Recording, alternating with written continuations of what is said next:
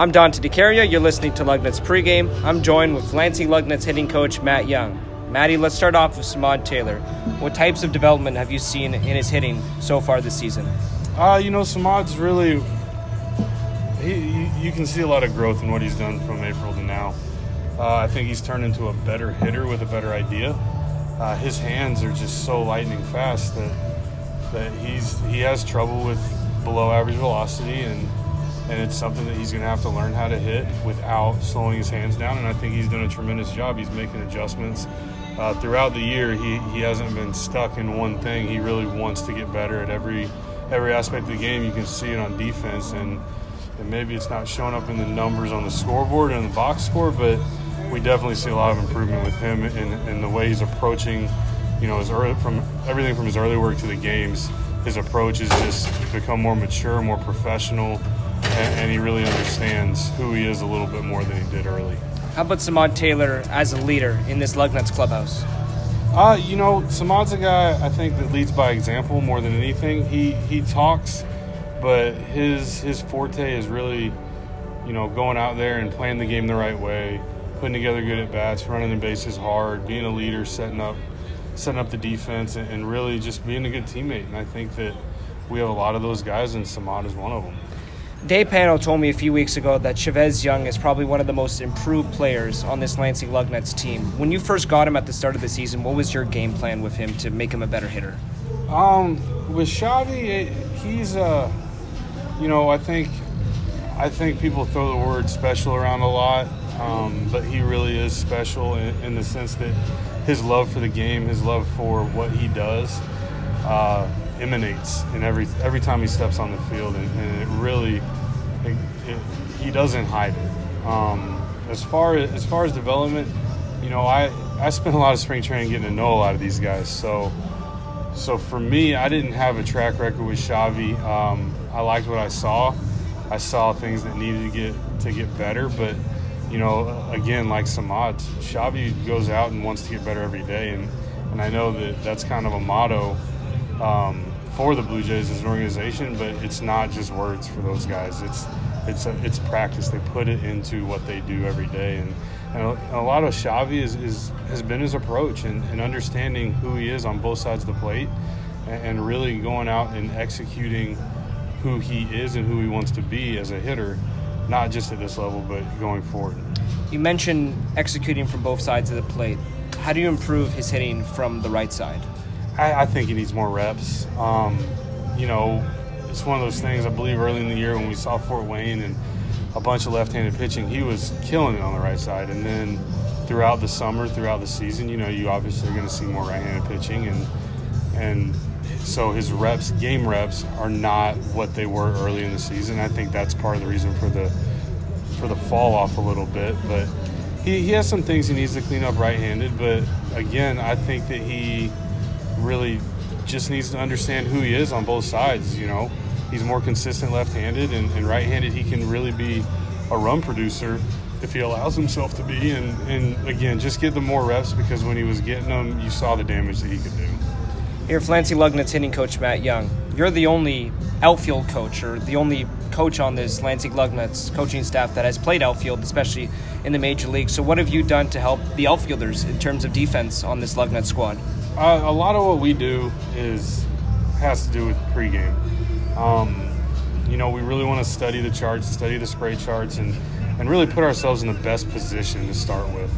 If you're in the right position, you don't have to be quite as fast. You don't have to be quite as perfect. And then, we work on our footwork, we work on our communication, and making sure we're in the right spots. Each outfielder is different. Each guy is working on different things. And if we can incorporate, each little thing, maybe in one or two drills, but everybody's working on something different, I think that's where we can be the most efficient in our practice.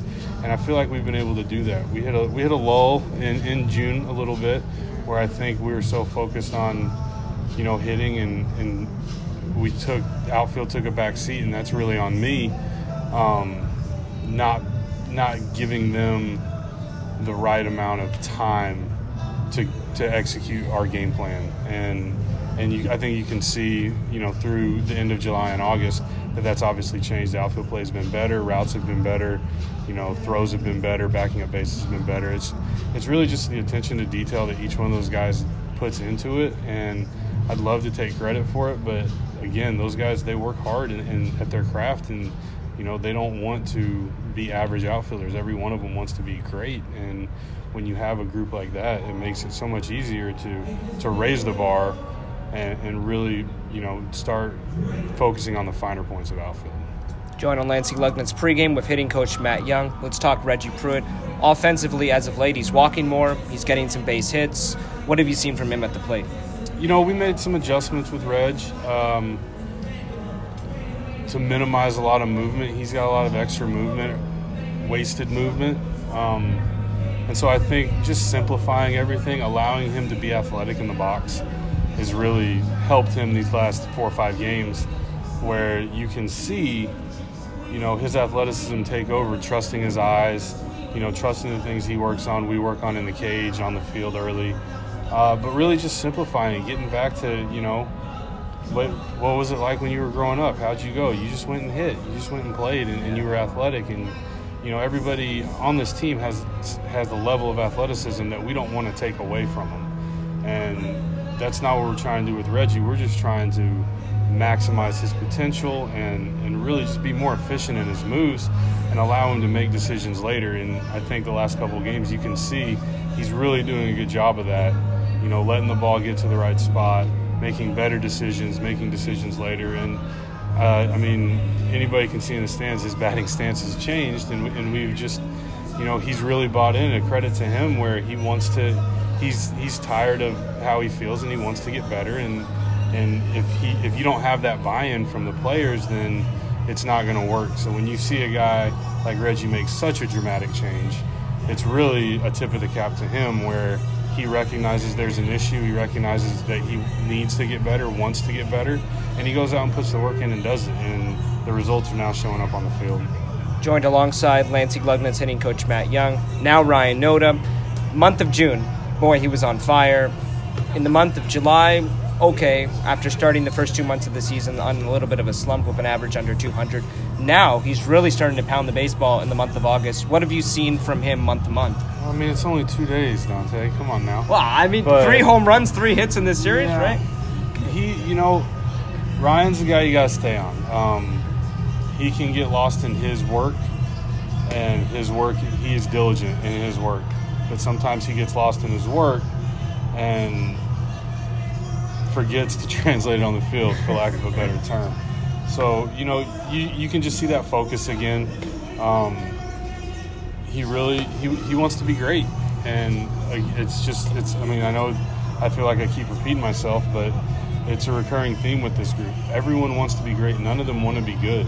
And so he's really hard on himself, and every now and then, like I think July hit, he wasn't as good as he was in June, numbers-wise, and I think he started pressing. We lost a couple big bats as well, and the guys that have been here, the Samad Taylors, the Vicuñas, the Nodas, the Pruitts, the Grudzielanic's, those guys, they feel the responsibility that, they started this thing and they want to make sure the ship stays true.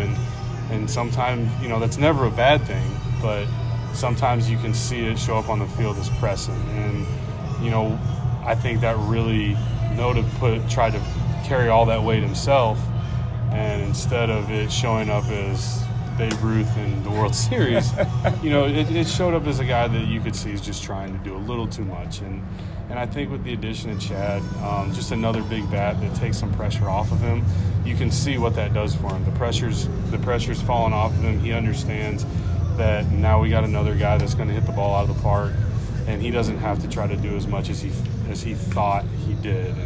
And the real notice he's starting to show up again. Joined alongside Lansing Lugnut's hitting coach Matt Young. You talked a lot about things in that conversation about Ryan Noda. You also mentioned taking the weight off his shoulders by bringing in Chad Spanberger. Did you feel that losing Brock Lundquist had something to do with it as a big guy in this Lugnuts order? Oh, absolutely. Brock not only could hit the ball out of the park, but he was a presence in the clubhouse, and he was probably the biggest vocal leader in that clubhouse, where when he spoke, guys listened.